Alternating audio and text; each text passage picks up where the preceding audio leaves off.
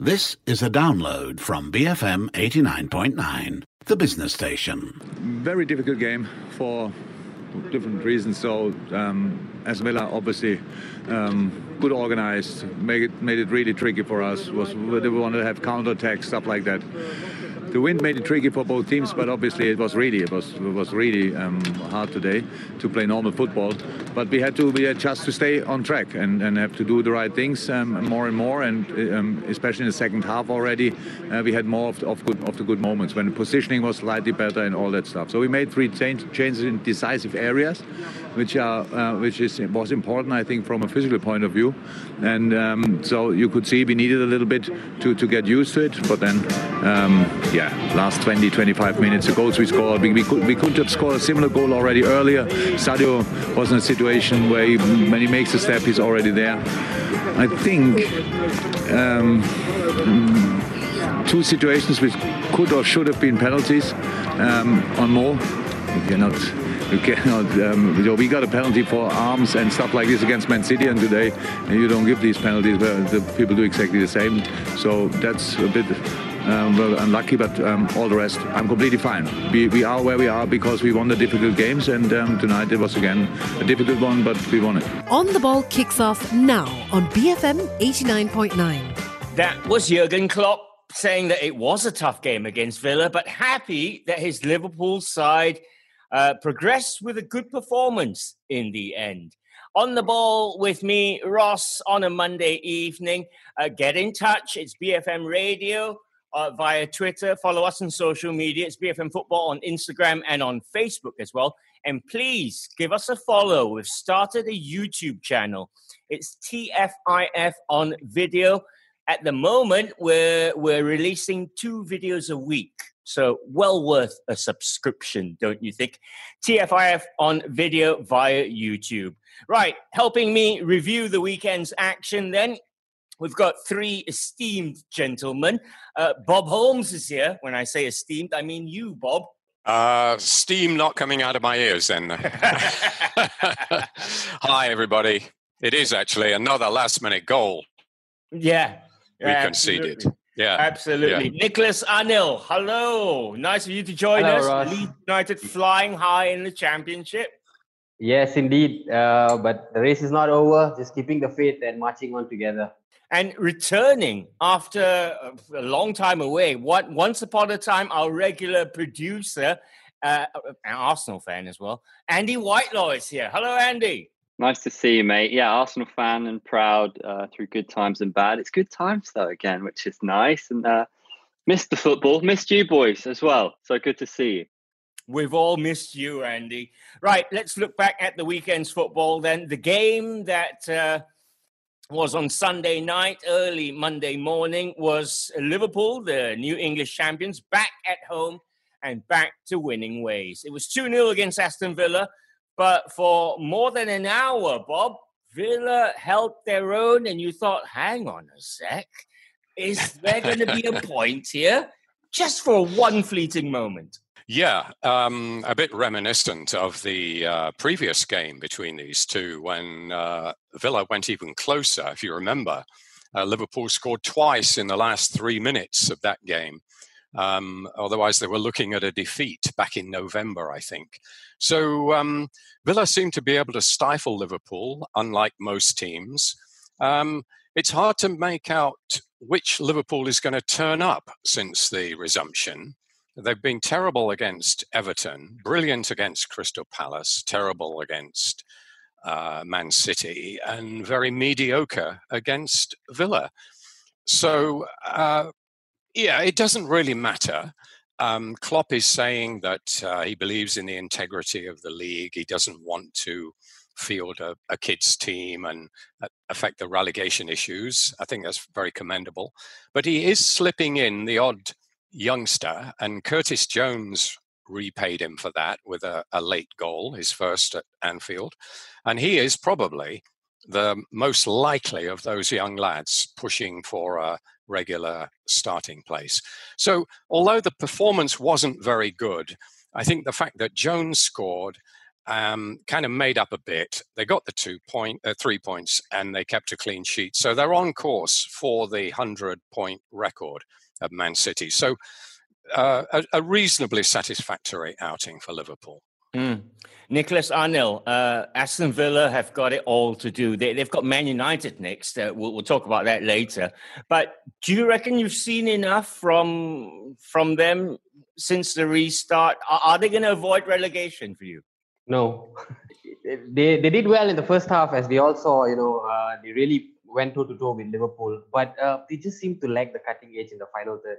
And I think it boils down to the lack of quality striker. Last season they had Tammy Abraham was banging the goals for them in the championship.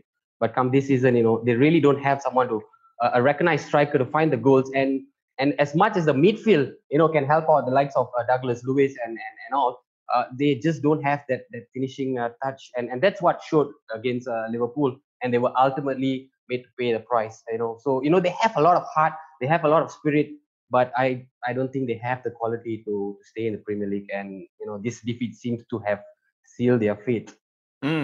Andy, do you reckon this Liverpool side, they can still beat Man City's record 100-point total? Are we being a bit too harsh on them? Because, as Bob mentioned, they have looked a bit lackluster since winning the title. I don't think you've been that harsh, have you, Bob? A bit lackluster. Come on. I think they're entitled to be. It does seem like the longest hangover of all time, though, doesn't it? But if they can win 2-0 with a hangover and get a youngster on the score sheet as well, I think you'd take it, wouldn't you? We've got to remind ourselves just how significant this title win is for them and just how luxurious a position they're in now. Getting the odd youngster in there, Curtis Jones, born and bred, sorts his feet out superbly well, tucks it home. Sadio Mane on the score sheet as well. Yesterday, I think they had 13 1-0 victories in this title run. Yep. But now they can kind of add the gloss. They can put the cherry on top. They can. Their home form is insane. What is it? 57 points or 57 games in a row. 17 wins out of 17 this season. Well, that's wild. Andy, that's wild. Sorry to interrupt, but they've taken your title 1-0. They've 1-0 to the Liverpool now. Yeah, but Bob, the back line don't have their hands up. It's not the same. It doesn't count. It doesn't count. They haven't got Tony Adams.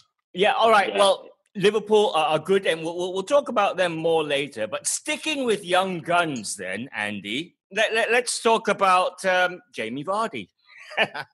Because he bagged his 100th and 101st goal, Premier League goal, for Leicester City in a 3-0 win over Crystal Palace.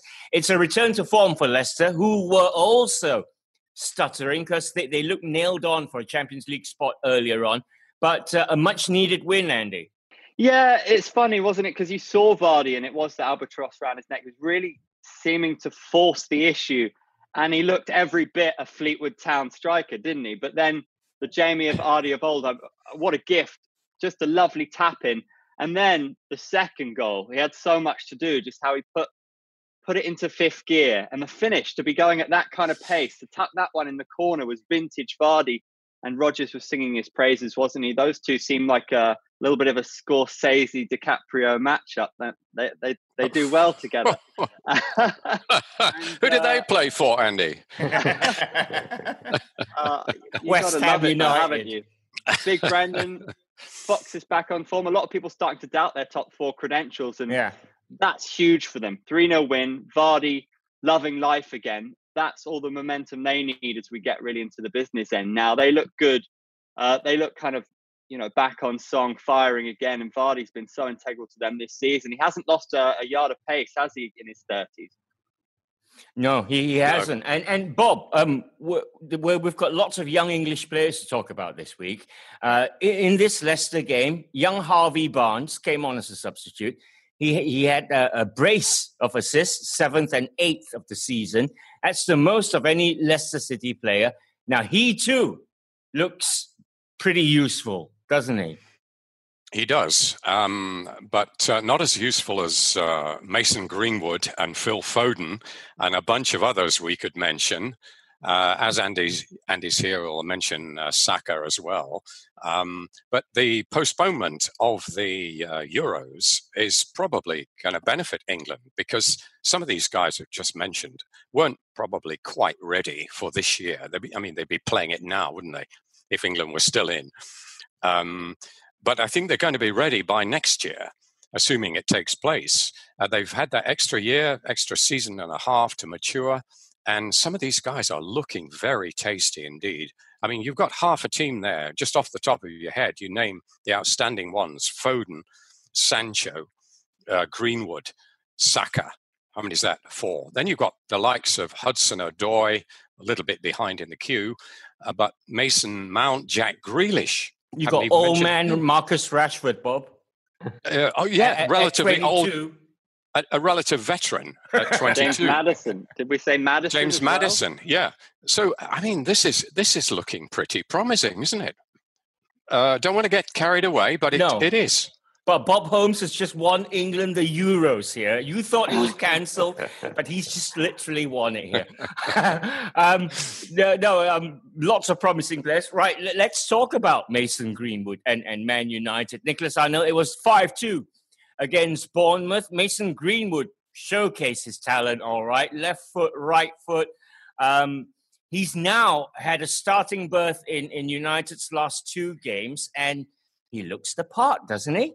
Yeah, certainly does. As Bob mentioned, I think he's probably one of the top players in the pecking order for this future England team. And you could just see the quality that he showed. What I like about him as compared to Rashford is that as soon as he gets the ball, he already makes up his mind what he's going to do. You know, he doesn't hesitate. He doesn't wait around for options to open up. You know, in fact, for his second goal, they had the Bournemouth players were shouting at the goalie, especially. Did you hear? Yeah, don't let him turn. And you know, he did the opposite. He just dragged it on to his right foot and blasted it into the top corner. You know, and Ole Gunnar Solskjaer has already made comparisons with himself by saying that, you know, Greenwood is a better striker than him when he was his age. And I think he'll just continue to grow in stature. But what Mason Greenwood needs to actually do at this point is keep a level head. You know, we've seen so many strikers who have peaked, who have shown so much of quality, but then, you know, simmered down later in the season. I think he's got a good manager, and Ole Gunnar Solskjaer is just going to guide him through the ranks. But what we've seen, I think United fans have plenty to cheer about. Andy, Ole said Mason Greenwood was the best finisher he's ever seen. What better than Haaland? Look, I don't want to get too carried away. I've already compared Brendan Rodgers to Martin Scorsese around about 10 minutes in. You can't top that one, surely. But if his own manager's getting carried away, there's a couple of things that stood out for me. One, I really liked it when Solskjaer said he can do it in front of 75 people, 75,000, training, the playground, the back garden, doesn't matter. And I don't know if you saw, The Last Dance with Michael Jordan. Yeah, but one thing that one of his coaches said about him was his ability to be in the present. And you all know what it's like to be in front of goal, whether it's at futsal or whatever, or your school. You can go to pieces when that moment comes, right? But he's got that coolness. And I thought he took it too wide for the second one, but then bang, it's in the top corner. And there's a lot to love about this player. I like that stat as well, the one that came out about only Michael Owen, Robbie Fowler, and Wayne Rooney scored, 8 league goals for United now, and that's among players 18 and younger. Only Owen done that twice, Fowler and Rooney, so that's decent company for him. He looks to have the lot. United fans understandably getting pretty excited, but I think the neutrals enjoying him as well. Yeah, Bob, Bournemouth have lost 20 points from leading positions this season. If you look at it, you go, well, that's why they're where they are, aren't they? But yeah, I mean, twice they look promising when they scored, but they just can't carry it off. And you look at the whole team, you look at Eddie Howe, they've lost for ideas now, aren't they? Yeah, well, Eddie Howe's comments afterwards, his body language, basically, he's given up the ghost, hasn't he? I mean, the truth is, they've been punching above their weight the whole time, haven't they? I mean, it's good to see these smaller clubs rise up. They came from the 3rd division, you know, it had a meteoric rise, and they've managed to stay in the top flight for 4 4 or 5 seasons. They seem almost like permanent residents, don't they? They seem to start off well, get enough points in the autumn to see them through, but not this year. I mean, on 10,000 crowds, I mean, that's the capacity of the ground. Yeah. They can't sustain it. And it's been a remarkable job by Eddie Howe to keep them up there. And I think that this is now just inevitable that they're going to go back down. And I just hope they don't follow Huddersfield, who look as if they're going to go down again twice in a row. Yeah, because there is that, you know, you mentioned momentum. The momentum can go the other way. And even with parachute payments, which are a huge boost to a relegated club, even with those, sometimes it doesn't prevent a side from going straight down to the third tier. So, yeah, I think it's goodbye to Bournemouth, and you wonder if we'll ever see them at that level again. Yeah. I hope it's not goodbye to Eddie Howe, because I think he's got something to offer. I think he probably regrets now staying there. I think he could have had a bigger job had he been less loyal to Bournemouth. It might be a bit of a struggle for him now because he's got relegation on his CV, even if it's not really his fault. But no, they haven't got much to commend them. They'll probably lose 1 or 2 of their best players. And, you know, we won't see them again. I can't see them bouncing back. Unlike Norwich, who I can see bouncing back. But we'll come on to that, I suppose, later. That's why Bob's the main man, isn't it? Really, I mean, he's just encapsulated everything beautifully. Everything I was wondering, did Howe stay on too long? Has he missed the opportunity of the bigger club? Bob just had it all. Yeah. Beautiful, beautiful. and that is the perfect, Bob is the perfect radio guest to go into your first break with.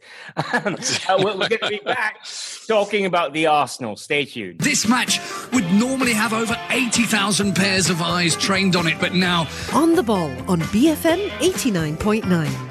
And once more, footballers of all racial backgrounds take a knee to express a united opinion that Black Lives Matter. On the Ball on BFM 89.9. Hey, thanks for sticking around. Bob Holmes, Andy Whitelaw and Nicholas Arnill joining me to look back at match week 33 in the EPL. We've spoken about Liverpool getting back to winning ways, Leicester's Vardy breaking records, and Mason Greenwood, one for the future.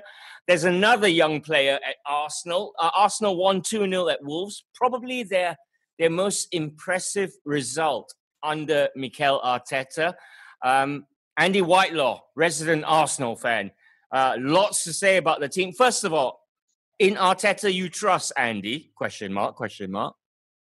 Yeah, 100%. Even before he started to get it right, I saw enough in him of him addressing the issues. I don't think we can overstate the issues. There are issues galore at that football club, both on the pitch, in the dressing room and at board level. There's so much to do. You kind of feel for him, but he's starting to put things right. I think one of the most significant is when you look at just how many goals Arsenal were conceding under Unai Emery and how many they're conceding now. It's not going to happen overnight, but this was massive. I think it's been 5 years since Arsenal beat a side who are above them in the table away from home, which is pretty damning. But with the fact a clean that they've done it sheet again, as well. Well, there you go. And this Wolves side have been so impressive. So to do what they did, look, it wasn't that exciting per se, and I think that's the next level, that's the next building block that needs to be implemented. Arsenal are a side, 1-0 to the Arsenal notwithstanding, they're a side that we're used to enjoying. They've held their shape. Luiz actually had a good game. Mustafi's got his confidence back. Granit Xhaka's integral to what the team are doing. Hasn't committed a howler. I don't want to jinx him in a little while, but everything's really looking up. And there's players as well like Emil Smith-Rowe, who we haven't seen a lot of, who will come into the side. So exciting. Ainsley Maitland-Niles, we thought his career at Arsenal was over.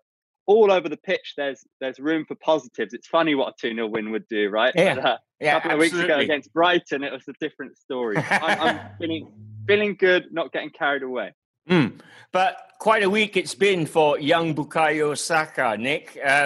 Signed a new long-term contract. And if you saw his post-match interview as well, he's very calm, and his goal, let's not forget, it was beautiful, right? Yeah, it's a technical goal of the highest quality. And what a great way to celebrate an extension of the contract. But his rise is also a testament to what Arteta has done with this Arsenal team. You know, as Andy mentioned, so many young players that have been blooded in. And since Arteta has come in, he's made several bold decisions. You know, firstly was to omit Mesut Ozil, even though he was the club's highest goal scorer. You know, he immediately took him out. You know, second was to reinstate the likes of Luis. You know, to bring back that confidence in him. And he's also starting with Eddie Nketiah. You know, Saka is playing as well, and Maitland-Niles. So all these young players have come in, and they seem the future of Arsenal. You know, no longer depending on big names to produce the goods all the time. Even Lacazette, you know, before the break, he was constantly starting with Aubameyang. But at this point, Arteta has decided, you know, that Eddie Nketiah is the man to do the job, and he almost got himself a goal yesterday. So, you know, just a testament to the work that Arteta has done. And as Andy mentioned, you know, Arteta is beginning to get things right with Arsenal. And I think this is what the Arsenal fans want to see. They want to see young English players, you know, coming into the squad and being given more playing time as compared to before when Arsenal was, you know, just flooded with foreigners.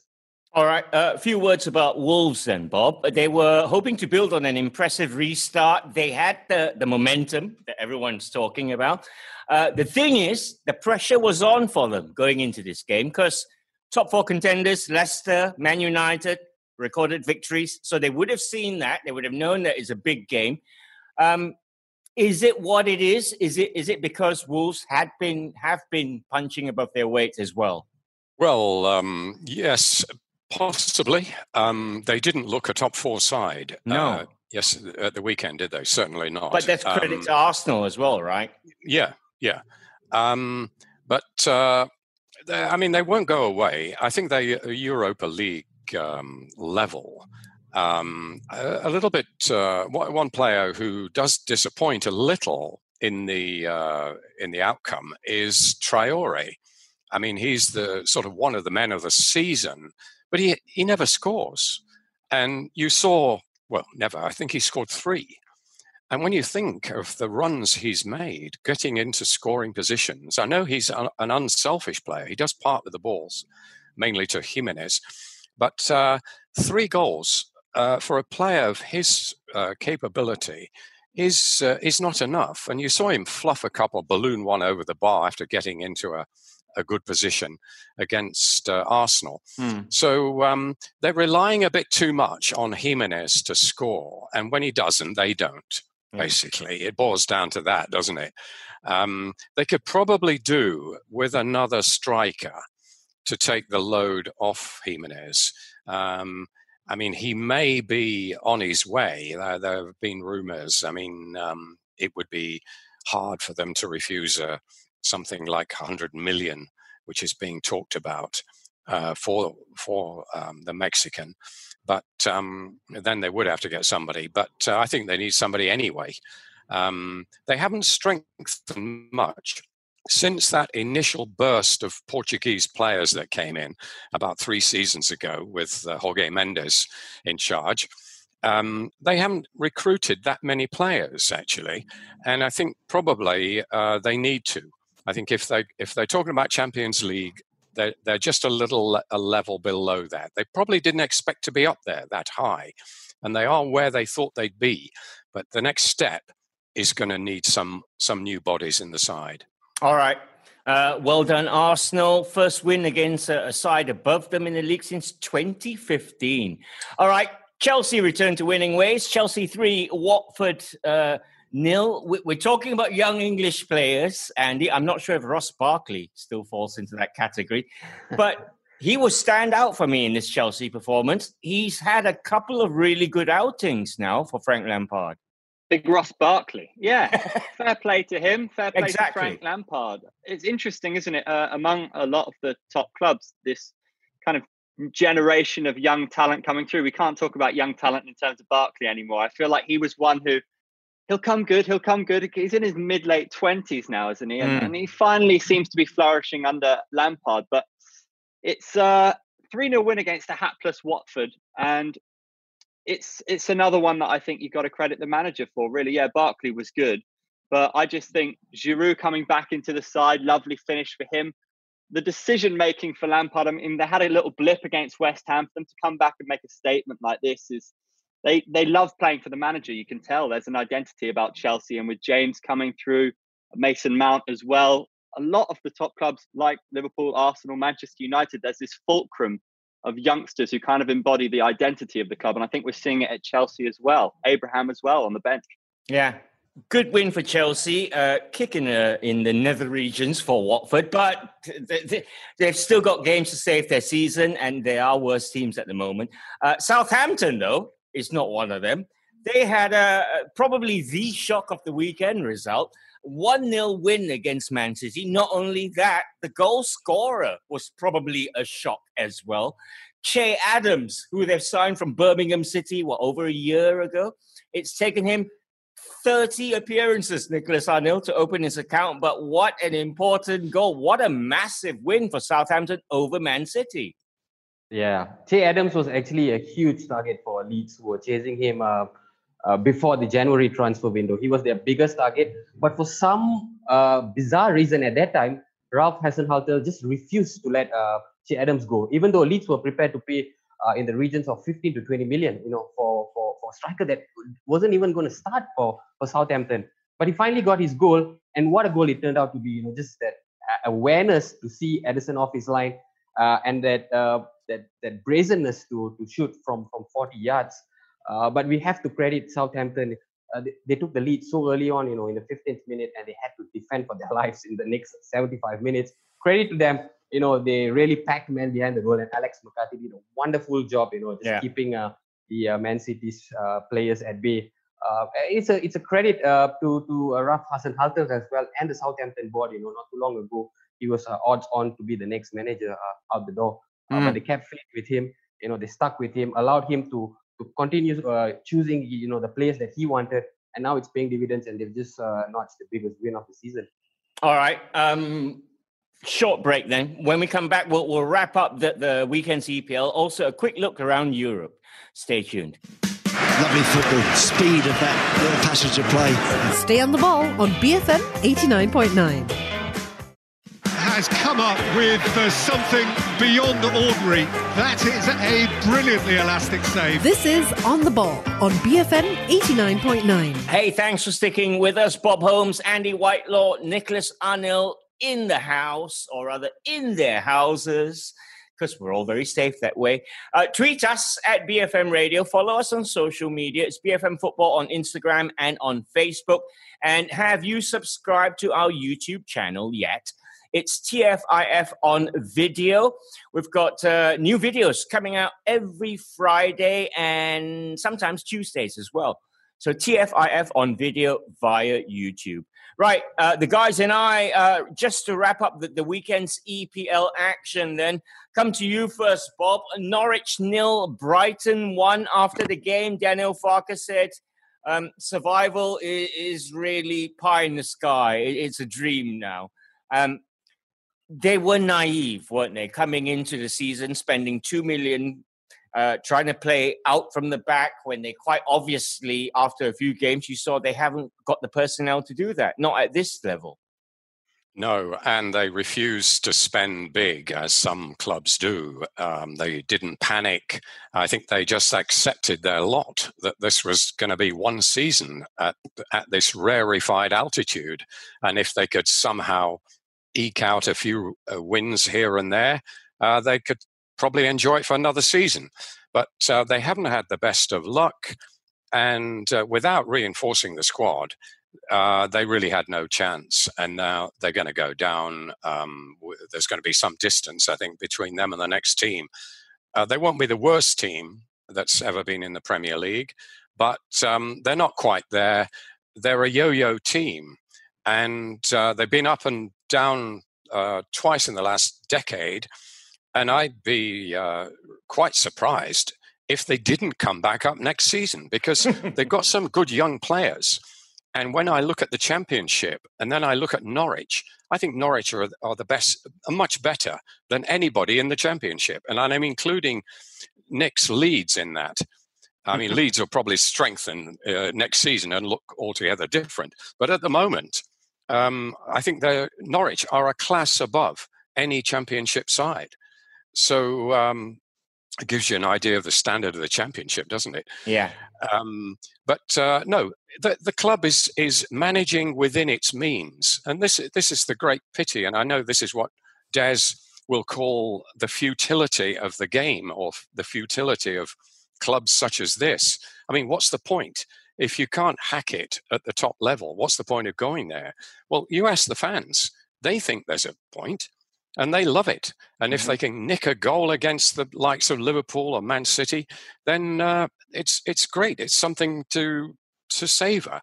But unfortunately, with the great discrepancy in the finances between the EPL and the rest of the league, there's always going to be those teams, those in-betweeners, if you like, who are better than the rest, but not quite good enough for the top flight. And Norwich epitomise that. Yeah. It seems a long time ago since Pookie Mania, doesn't it? Really? He looked like the... Yeah. Wasn't even on the side. That's a delicate saying. Yeah, he didn't even start, but he looked like the second coming of Christian Vieri at the start of the season. And then he kind of went off the boil. But Cantwell looks great. I'm a big fan of his. A quick word then, guys, about how well Graham Potter has done at Brighton. Surely Daniel Farke's looking across and thinking that's what Norwich should be like. Graham Potter, I like how he revitalizes the team immediately after a defeat. It doesn't take long for Brighton to bounce back. They're not made up of a bunch of superstars. They had Glenn Murray, which was banging in the goals for them. But when the goals dried up for Murray, you had others stepping in, and it's just a testament to how Graham Potter has come in and transformed this Brighton side. They're not a spectacular side, but they're always capable of giving the big boys a run for their money. We saw that against Arsenal. They put so much of heart, so much of grit in their performance. They work together as a team.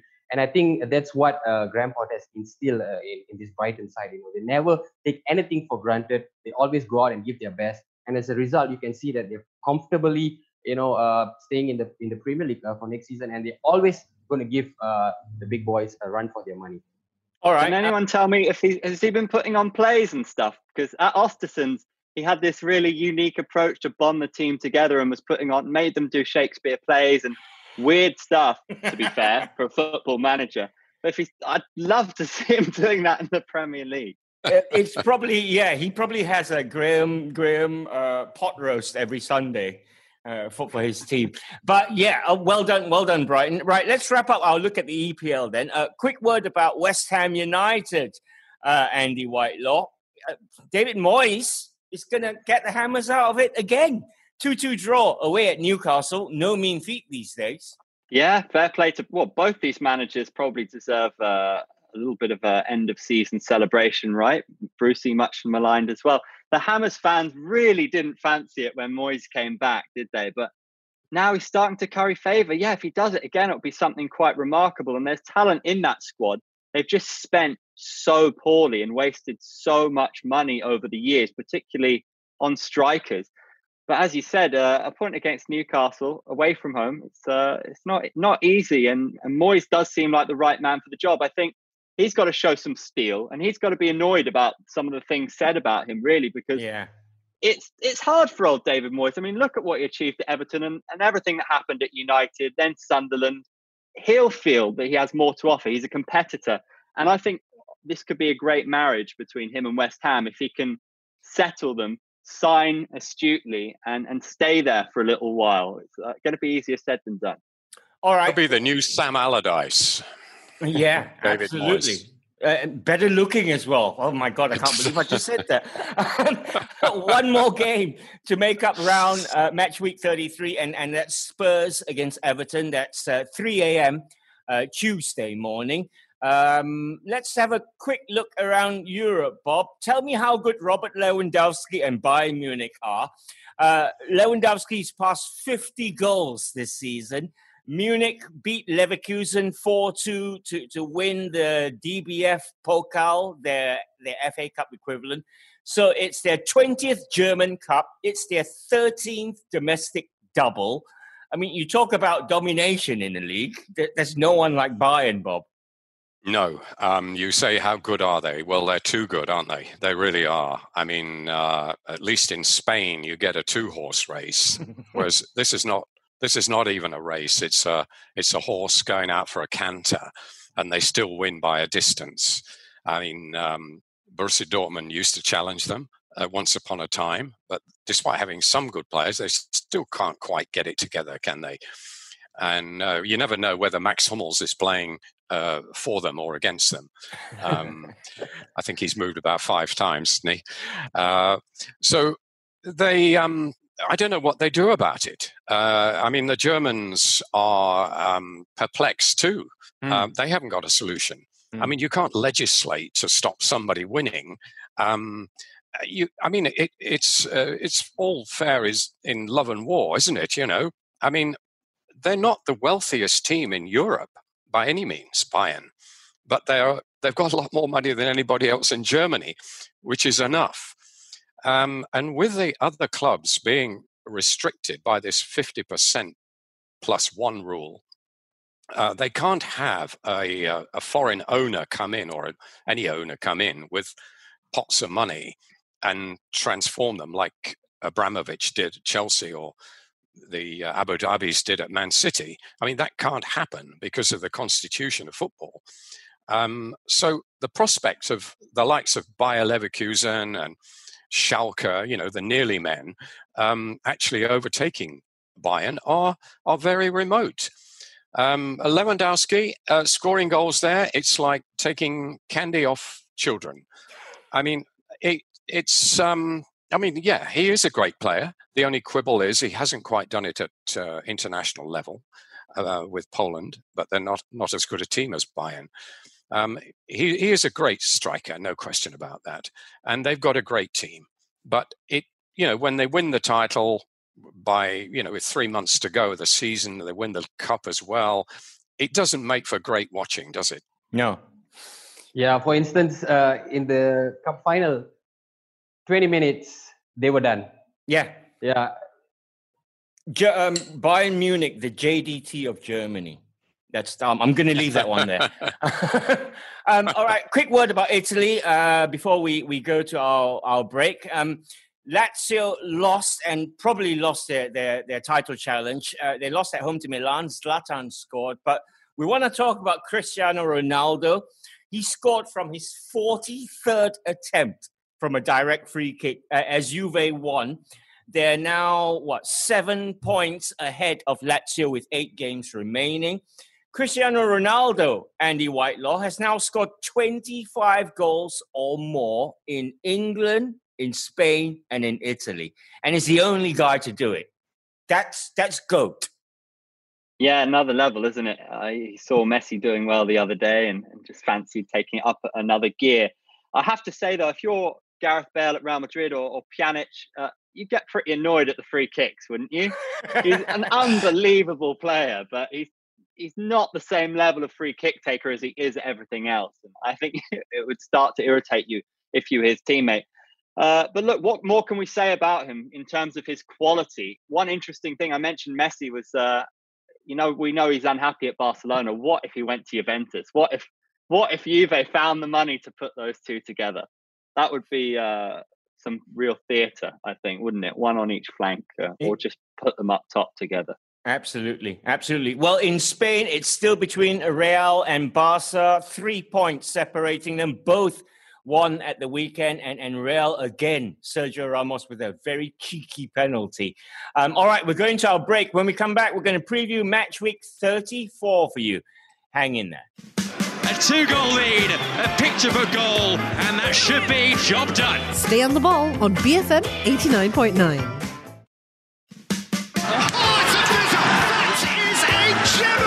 This is On the Ball on BFM 89.9. And we are back. Myself, Ross, along with Andy Whitelaw, Nicholas Arnill, and Bob Holmes, taking a look at the EPL match week 34. The games are coming thick and fast. Let's start with Crystal Palace versus Chelsea. Palace have been out of form since the restart, Andy.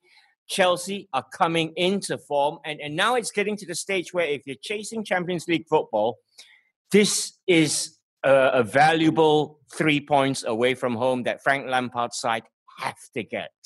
Yeah, you think down in 14th Palace, really, it's kind of that, are they starting to put their feet up? Are they starting to think about holidays already? They've kind of been playing like it. Not good from the Eagles recently, but I definitely think Chelsea will fancy Champions League, particularly after the weekend. I talked about how cohesive they looked under Lampard, but having those options, whether they're playing Giroud, whether they're playing Tammy Abraham, everyone's playing for the manager. Young players getting better and better. Mason Mount getting better every time I see him. Ross Barkley probably in the peak of his career. So he such a competitor as Lampard. 57 points they're on. They're just a point behind Leicester. Yeah, they got United in form as well, breathing down their necks, 2 points behind. But Chelsea will fancy this, and he's got no problem getting his players up for it. Against Crystal Palace, you fancy them to put them to the sword by a couple of goals. Yeah, absolutely. Wednesday, 1 a.m. kickoff.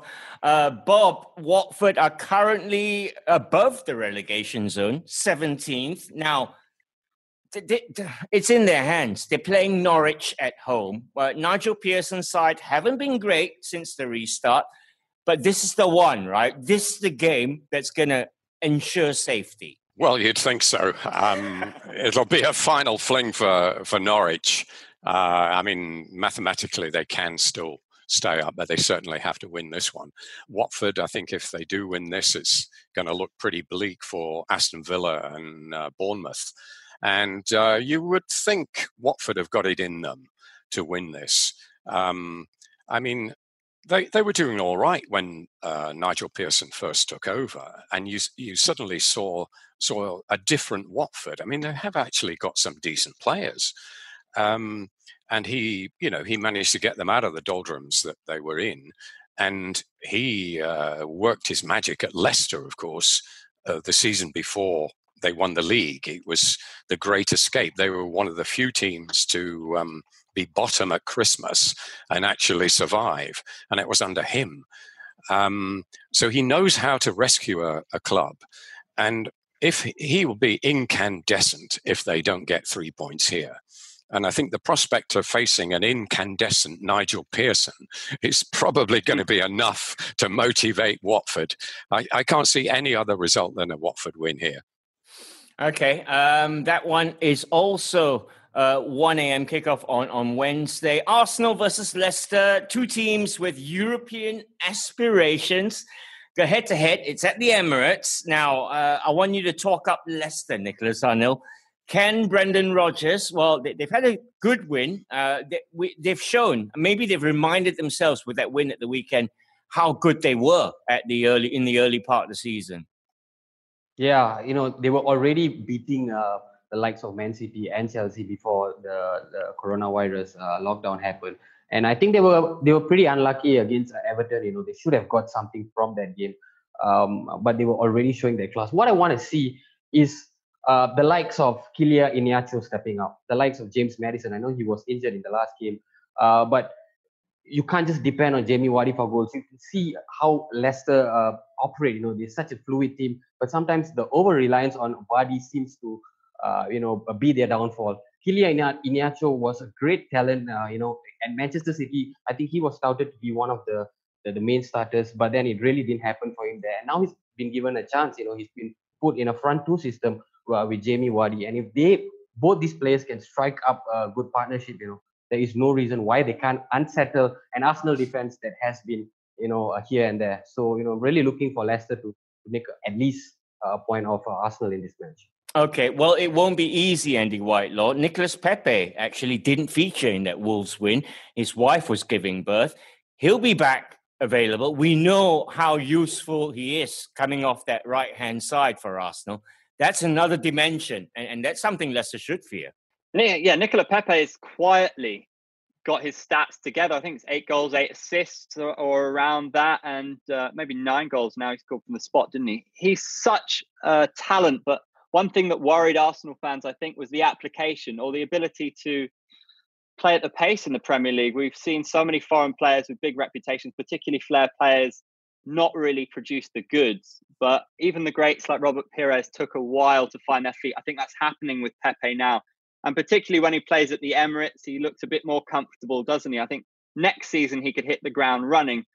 But he's just such a talent. It's almost a question of whether you do play him on that right-hand side. So he can play on the right, can play on the left. And he's so adept on the counter-attack as well. There's options, isn't there, for Mikel Arteta? Saka can play there. Martinelli injured at the moment, but new contract. He gives you another option. And he likes playing Aubameyang out wide for some reason as well.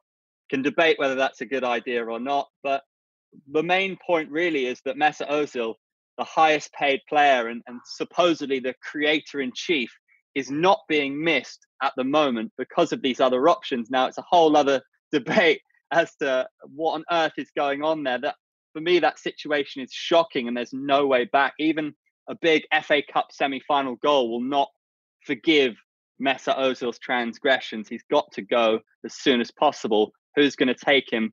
I'm not sure anyone will at the price they're going to have to pay. Yeah. All right. Arsenal against Leicester. It's a 3:15 a.m. kickoff on Wednesday.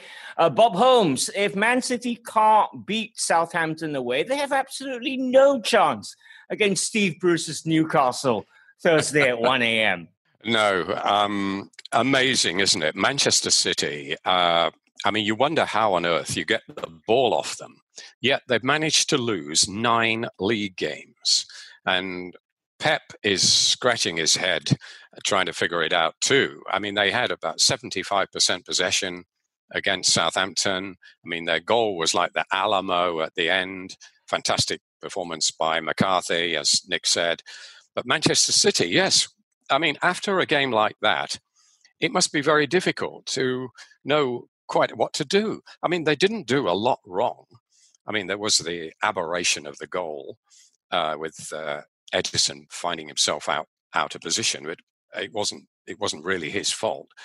Apart from that, they totally dominated the game. They just couldn't find the net. And you might say, Aguero wasn't playing. But Aguero was playing for most of those other defeats. So you can't really put it down to his absence. It just wouldn't go in. And it's like that sometimes. I don't think they've got to change their style or anything. I don't think it's in their DNA to try to change it anyway. But they are likely to come out steaming. And I think there could be a hiding on here, actually, because they've only got to get an early goal and they could go on and win big against Newcastle. The golfing class is quite huge, isn't it, between them? And it doesn't matter how Pep rotates the side. They've got enough talent in there. He is beginning to rotate. You could see that was not absolutely their best 11. Kevin De Bruyne was on the bench. Phil Foden was on the bench. They came on, but it was a bit too late to change things. So I foresee a big scoring home win here for City, which doesn't really get them anywhere. And, of course, we have to mention the court case because the verdict is coming up. Yeah. It could be this week, and that could have a massive effect on the club. It's whether they are banned for 2 years, 1 year, or not at all. And, a lot of players have said they'll leave, and Pep, his own future, there's a question mark against it. So it's a bit of an anxious time for City off the field. Okay, Nicholas Arnold, taking a look at Brighton against Liverpool. It's a Thursday 3:15 a.m. kickoff. Now, Brighton can actually go and lose this one because they've done enough. But they won't. They're a hard-working side, as we've said before. But is Liverpool going to be too much for them, you reckon? I don't think so, judging by the way Liverpool have been playing in the last couple of games. With the exception of the thrashing against Crystal Palace, Liverpool have not been the side that have commanded such a huge lead in the league. And I think Brighton will take the game to them. Brighton will give them a tough time. They will be physical. They will try to get the second balls as fast as possible. And it's up to Liverpool to really try and get an early goal and build the momentum from then on. I sense that Brighton could nick a point, but it really depends on who scores the first goal in this match. All right. Strange to be previewing Spurs, Bournemouth versus Spurs on Friday, 1 a.m., when actually Spurs haven't even played Everton yet. That's how how thick and fast the football's coming along. So let's look at Spurs a little bit, Andy Whitelaw, Arsenal fan, and Jose Mourinho. What he said that Sheffield United defeat really, really hurt him, and it did. I mean, it really set Spurs back. But what he's got to work with, do you think Jose is doing what Jose does at Tottenham? It's increasingly looking like Daniel Levy just signed a manager who turned him down once just to prove that he could. I'm not sure about this match between Spurs and Jose. Jose's past few ventures, shall we say, it seems to be a little bit of a decline. He seems to have been found out in terms of almost like clockwork, that the whole third season thing, the whole signing overinflated players, falling out with people, ostracizing players as well. Now, I'm not sure about the complete ins and outs of Tottenham Hotspur Football Club, although I do know that Amazon are filming a documentary about the whole thing. So we look forward to that. I'm not sure what's happening, to be honest, with Tottenham, and I'm not sure their fans are either. It's got to be frustrating, though, for them, with having had probably massive hopes and ambitions going into this season. And they're even worse off than Arsenal at the moment, which is saying something. How much needs to be done to fix it? I'm not sure, because there's still some fantastic players there. Still got Harry Kane. They've still got talent throughout the squad. I was going to say, there could be a St. Totteringham's Day this season, after all. Oh, put it in your calendar. Rub it in, why don't you? All right, let's wrap up with a look at Aston Villa against Man United. Man United hoping to make it 4 Premier League victories in a row. Villa really, really need to build on, the 60 minutes that they showed at Anfield, Bob, if they're going to stand any chance of surviving, because games are running out now. Yeah, they are. I think when we talk about Villa, you could actually use the recording of every previous show in the last 5 weeks and just play it again, because it is the same story, isn't it? I mean, they just can't buy a goal. They've only managed 2 points since they came back from 5 games. During the lockdown, I think a lot of people thought that Aston Villa, they'll get it together. Those injured players will be back to fitness, and Jack Grealish will be raring to go, all that. But it hasn't happened for them. And it's not as if the other teams have been any great shakes, apart from Brighton. Brighton have been the outstanding team of that bottom few, and they're virtually safe. But there's been a lot of competition to go down, and but Villa are looking like favourites, or second favourites after Norwich, aren't they? They're down there with Bournemouth, and it shouldn't be the case, given the money they spent before this season started. They spent a lot of money, and I think they've got a good manager, but it just hasn't quite happened for them. The injuries came at the wrong time, and I fear for them now. I really do, and I think they're catching Man United here when at the wrong time. United are on a roll. I mean, forward-wise, their front three have scored more than Liverpool's front three. Which is saying something, isn't it? It is. But they've still got weaknesses at the back. They're not quite there yet. But I would say United should win this comfortably. Do you reckon if Harry Maguire wore a sarong during matches, he won't get nutmegged? Just a thought. Leave it right. That's it. We're out of time. So I've got to say thanks to the guys. Thank you, Andy Whitelaw. Much enjoyed you coming on the show. Hey, great to be back. Good to see you, boys. And always a little bit easier when Arsenal have won, of course. Thank you, Nicholas Arnell. Thank you, Ross. Have a great week, everyone. Yeah, and thanks. I thought that's why you were on. And thanks, Bob Hobbs. Okay, thanks, everybody. Right, thanks for listening. Everybody, have a great week and subscribe to our YouTube channel, TFIF on video. Bye-bye now. Some people are on the pitch. They think it's all over. Follow BFM Football on Facebook and catch On The Ball on BFM 89.9. It is now. It's goal.